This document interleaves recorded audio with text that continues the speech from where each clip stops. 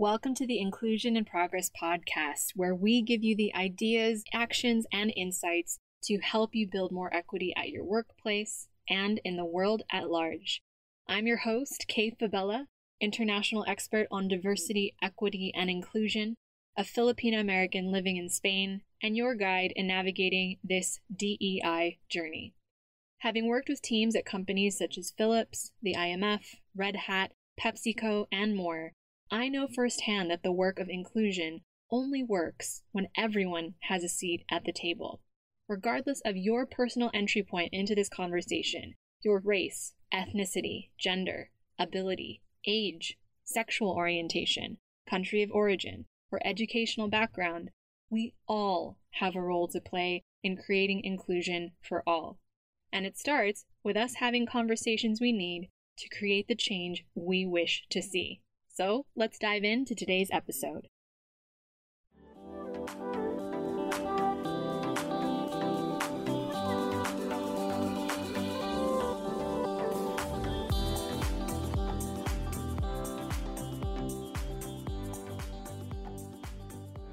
Hey, welcome back to the show. So as we shared back in episode 115, we will be interviewing some of our past clients over the next few podcast episodes, who we have partnered with our company Inclusion in Progress on implementing diversity, equity, and inclusion in their organizations.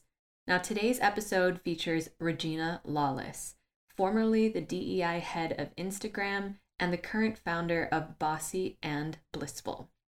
Before starting Bossy and Blissful, Regina served as the head of Diversity, Equity, and Inclusion, or DEI at Instagram, where she partnered with IIP.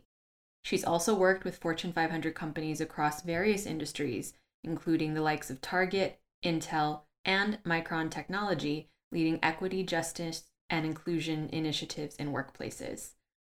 Now, Regina has built a wellness community for Black women executives and business owners that helps them find purpose beyond their paycheck in order to experience more bliss in their lives and sustainable success at work and at home.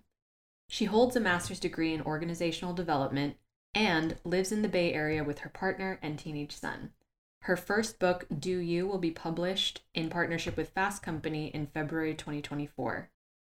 Regina is not only one of our esteemed client partners, but a dear friend of Team IIP too. We're excited to share how we met and her story with you as one of the practitioners that we admire the most. So let's dive in. All right, so I'm excited to have our guest on today for this series where we're basically playing catch up with all of our favorite client partners and showcasing what it's like to work with Team IIP behind the scenes. And so obviously we've reached out to several of our favorites, and I am beyond excited to introduce Regina Lawless on this podcast. Welcome to the show, Regina. Thank you. And Kay, I'm always excited to talk to you and your team. So I was thrilled when you all asked me to be on the podcast. We're so thrilled to have you. And obviously, we can't wait to highlight a bit more, not just about your expertise, but also your incredible work. Let's go ahead and dive right in. We're asking all of the people that we're having on this show to share a little bit about their DEI journey, which, as we know, is never linear. Whenever you're ready, tell us your story, Regina. Yeah, my DEI journey started later in my career. So I've been in the HR field for almost 20 years now, and I started as an HR business partner. I was working in the retail sector. Back then, it was called an HR representative. I was responsible for coaching and consulting managers on policies and being the go-to person for employees that had various issues in the workplace. But then over the course of my career, I wanted to do more strategy work because I found that in the regular course of my HR day, I was doing a lot of reactive work. So people coming to me with every problem under the sun, which was entertaining sometimes, but also draining. Fast forward, I pursued a degree in organizational development, which is really a fancy way to say change management. So I started down that path, and that led me into the tech industry. And then within tech, I started to learn more about DEI because the tech industry is one of those industries that definitely is always in need of more diversity and more representation across the spectrum. I went from having a DEI champion on my team to eventually moving to my next company where I was head of L&D and talent management. And then I had DEI programs. And then that was the spark. I really enjoyed the DEI programs and the leadership programs we were doing for women. That's where I decided, like, I would really love to do this full time because it would incorporate my love of change management. How do you get organizations to think differently, behave differently, and then you infuse that with DEI, which I've always been a lifelong champion of equity and justice. That's what led me firmly into a global DEI role. And then in 2020, I ended up with Instagram. So they hired me to be their first head of DEI. And that's, of course, Kay, where you and I met. Yes, it is. And we'll make sure that we touch base a bit on this next chapter of your journey that we're finding you in today. But we were very excited when we first had a chance to connect with you officially as IIP. And obviously I was very thrilled to connect with you before that. And like you said, 2020, it feels like forever ago. It does. I almost said 2000 if you heard that. Yeah. That's how long ago it feels like it was. Oh my goodness. No, it's the pandemic time warp for sure. I think one of the things that Team IIP and I, we were all trying to figure out, well, what do we want to highlight on the show when we reached out? And one of the things that we hear often is we've covered so many things on the podcast about diversity, equity, and inclusion. But one of the things that we haven't really shown the behind the scenes of is what it's like to work with, in our case, as external contractors, and what that partnership looks like when you're with an internal champion or a stakeholder who is leading that particular, whether it's a program or initiative internally. And I know that you've worked with several external contractors before, with us, obviously, when you were at Instagram, but also before at Micron and in other capacities. What have you gained from partnering with external contractors? Yeah, absolutely. Yes, throughout my career, I've worked with external contractors. When I was leading L&D and talent management at a company called Flex or Flextronics, that's where I really got to see the power of that external engagement. I had a team, but my team was mostly focused on project management. I had some internal consultant roles on my team, but I didn't have a lot of facilitators, and we didn't have the capacity to actually design programs, not full scale for the organization. We partnered quite a bit with external firms and external consultants to help us to design our programs, and in some cases to help us deliver them. That was my first experience of, like, okay, this could be a really good way to not only like augment my staff from a numbers standpoint, but also bring in expertise that I didn't have in-house. And so that worked really well. And then continued to do that at Micron, brought on some vendors to help us build out our inclusive learning portfolio. At Instagram, we as a company, because Instagram is owned by parent company Facebook, now Meta, we had a ton of resources. So initially, I didn't have to go outside. But here's where I think external partnership still comes in play. Even though technically I could have gotten almost everything I needed to be done in-house, I found value in the external perspective. Okay, when you and I originally connected when I was at Micron, I wanted to partner with you and IIP at Instagram because you had a global perspective that I think at the time we were lacking. We were very US and North America centric. That's the other power, I think, of bringing in external partners, is that they have the benefit of not only working with multiple companies, they can see what's best in class, but also in your case, being a global firm, being based overseas, I felt that you all brought in that perspective as well for us, which was really valuable. Yeah, and we loved working with you all. I think it's something to piggyback off of what you said. It really is a privilege when we get to come in and offer support. And I've jokingly referred to it as when your favorite aunt comes to visit. Everybody behaves a little bit better when somebody else is in the room.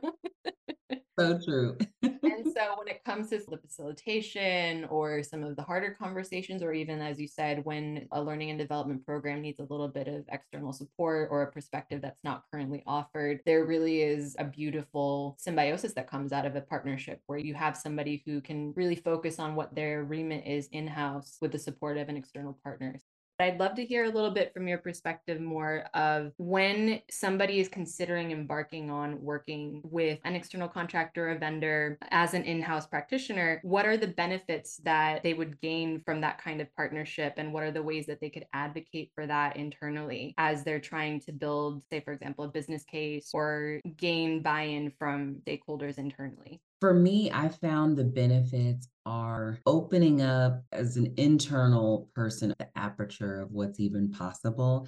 I think oftentimes it's easy to get insular and it's easy to get just bogged down. And this is the way we've always done things, or especially larger companies, you have your legacy programs that you may have run for years and years. And you start to, I think, lose some competitive advantage when you're not consistently updating those programs and looking for how to make them best in class. For example, when we worked with UK at Instagram, when we brought your team in, you all did a fantastic job of doing some virtual facilitation for us, taking a program that would have been logistically difficult to do during the pandemic. It would have been hard for us to do ourselves to pull that off virtually. You already had the expertise of running virtual programs and you all pulled it off extremely well. So that's something where I could have just struggled in-house and we could have just muddled through and tried some things, but I think the real benefit of partnering with someone externally is bringing in a fresh perspective, but also bringing in expertise in areas that you don't have. And if I was trying to make a business case, those are the two things I would anchor to, because no company, no matter how big you are, no matter how many resources, you're not going to always be able to cover every angle. There are people that do things better than you can as an organization. So it, to me, makes a ton of sense to go and hire for that expertise when you need it or new perspective. Love that. There's so many different conversations we could have about that collaboration, but I wanted to kind of zoom out again and ask you a little bit more about DEI, because another common thing that we hear from listeners on the show is, I'm considering getting into DEI work. What do I need to know? And I know for you specifically, at the time that we're connecting, you've just founded your own company as an extension of your mission in equality and equity, inclusion and justice. I would really love to hear, if you were speaking to Regina maybe 20 years ago, or a version of you 20 years ago, what advice would you have given her at the start of that journey? And what would you want her to know? Oh my goodness, so much.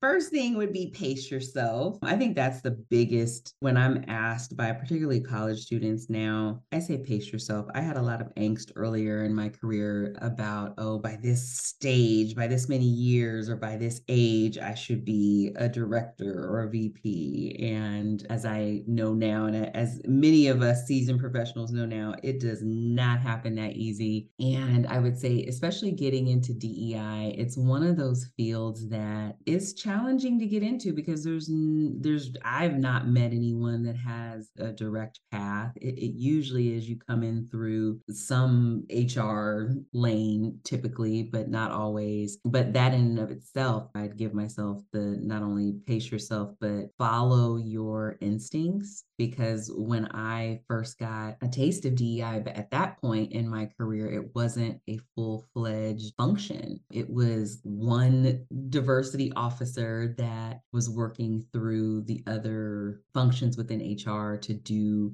a program here or there, or to have some goals for the company. Now, of course, DEI has matured into a full-fledged function, but it still is a difficult field to be in, because for most of the folks that are in DEI, typically you're from an underrepresented background. So you already have the historical barriers and the real-time challenges that underrepresented folks faced in majority organizations. So you're dealing with that, plus trying to advocate for other people who are underrepresented or marginalized in your organization or in your community. So it's definitely not for the faint of heart, but it's super rewarding. And for me, what I found, I think in organizations, it's easy to get bogged down because there all kinds of stakeholders and laws and policies that you have to navigate. It takes a really long time to get traction. It takes a lot of consistent effort and a lot of people rowing in the same direction to make progress in DEI. But once you do, it's amazing. So I think for me, having been in corporate for almost 20 years, I started to get tired of having to navigate all of that corporate structure. So I decided I wanted to leave corporate and work for myself, but I still kept the mission of DEI and equity in my business. I founded a company called Bossy and Blissful. Our mission is to help high achieving Black women executives balance their success with joy and peace. So, to find sustainable success, because of my experience kind of growing up in corporate as a Black woman leader and all of the burnout and stress and overwhelm and lack of support. And even at the height of my success, I found that I was still burnt out and tired and unfulfilled. In recent years, I've done a lot to cure that and find a better way to exist and be. And that's my goal, is to help other women of color generally, but Black women leaders specifically, find that sustainable success. That's something that we didn't even touch on earlier in the conversation. We connected and we're partnering in the height of just the wildness that was anything post 2020. And you were right smack in the middle of that. I really admired, even from when we were in the trenches together, as it were, on that collaboration, how you continue to show up and lead your people with grace, even though I'm sure you were holding space for a lot of heavy at the time we connected. So I just wanted to highlight that as well. Oh, thank you. Thank you so much. Yeah, that time was really heavy because I got hired a few months after the murder of George Floyd. So that was the, I think, height of the fervor to make some sort of progress on racial equity. And so there was an immense amount of pressure on organizational leaders and, of course, DEI leaders to help them to undo some of the historical wrongs. And I also, thinking back on our specific collaboration, how I love that it's come back to making sure that you're getting leaders who are in those rooms to continue to make space for themselves.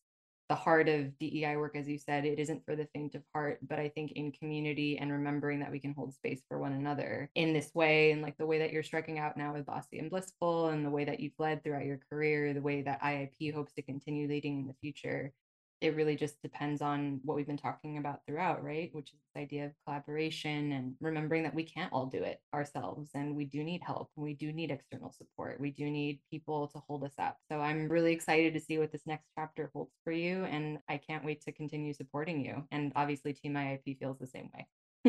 Oh, I love it. You all are wonderful. And I'm grateful to have you in my support system because we absolutely can't do it alone. And even as now that I have my own business, I will continue to need help and support from external partners and friends. So I love it.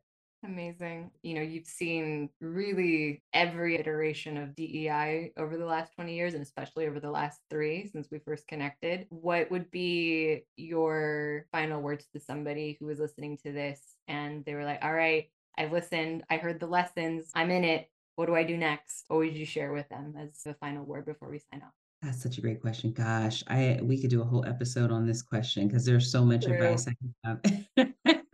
But I would say probably two things. I would say one, don't get discouraged. DEI is very much a long game and it's going through a transformation. The pendulum is swinging back. There's always a backlash to progress, and we're seeing that. So I would say don't get discouraged. DEI might need to look a little different than it had at the height following 2020, but does not mean we let our foot off the gas. Secondly, I would say what I find really exciting and where I think practitioners should kind of lean into is the equity space. I think that if you can work with a company, and whether you bring in an external partner that is really experienced in this, but it's really that equity, and I would also say inclusion, because to me they go hand in hand, but focusing on the experience of everyday employees. I think DEI, it's easy to, it's particularly from business leaders. I think practitioners, we know when things are becoming performative, but it's hard sometimes to get leaders to see that. But oftentimes there's a focus on the flashy and the big and the events and the recruiting side of things, which are all part of a comprehensive strategy. But I think moving forward, if we can continue to focus on the everyday experience, so how do we get leaders to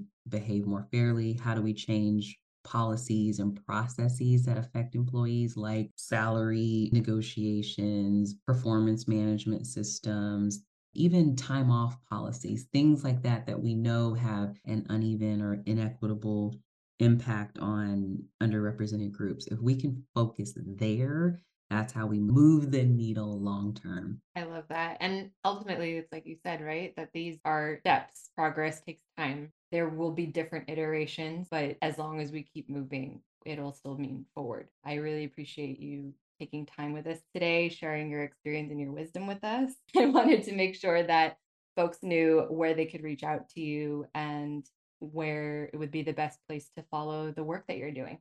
I love it. So you can always find me on LinkedIn, Regina Lawless. You can follow me on Instagram at regina.lawless. And then you can check out my website, bossyandblissful.com or reginalawless.com. Amazing. Thank you so much for spending time with us today. Thank you, Kay. So there you have it. That was Regina Lawless, the former DEI lead at Instagram and Meta, founder of Bossy and Blissful, and one of our esteemed client partners. We'll be diving into more examples of folks we've worked with over the years, so stay tuned for those stories in the coming episodes, and you can also check out episode 115 with Anthony Papini over at Active Campaign if you haven't already.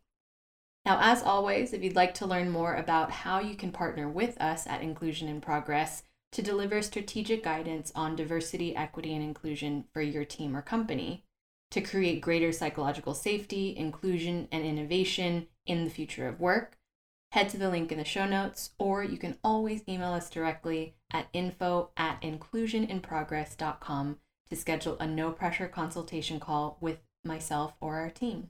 Thanks for tuning in, and we will see you in the next episode.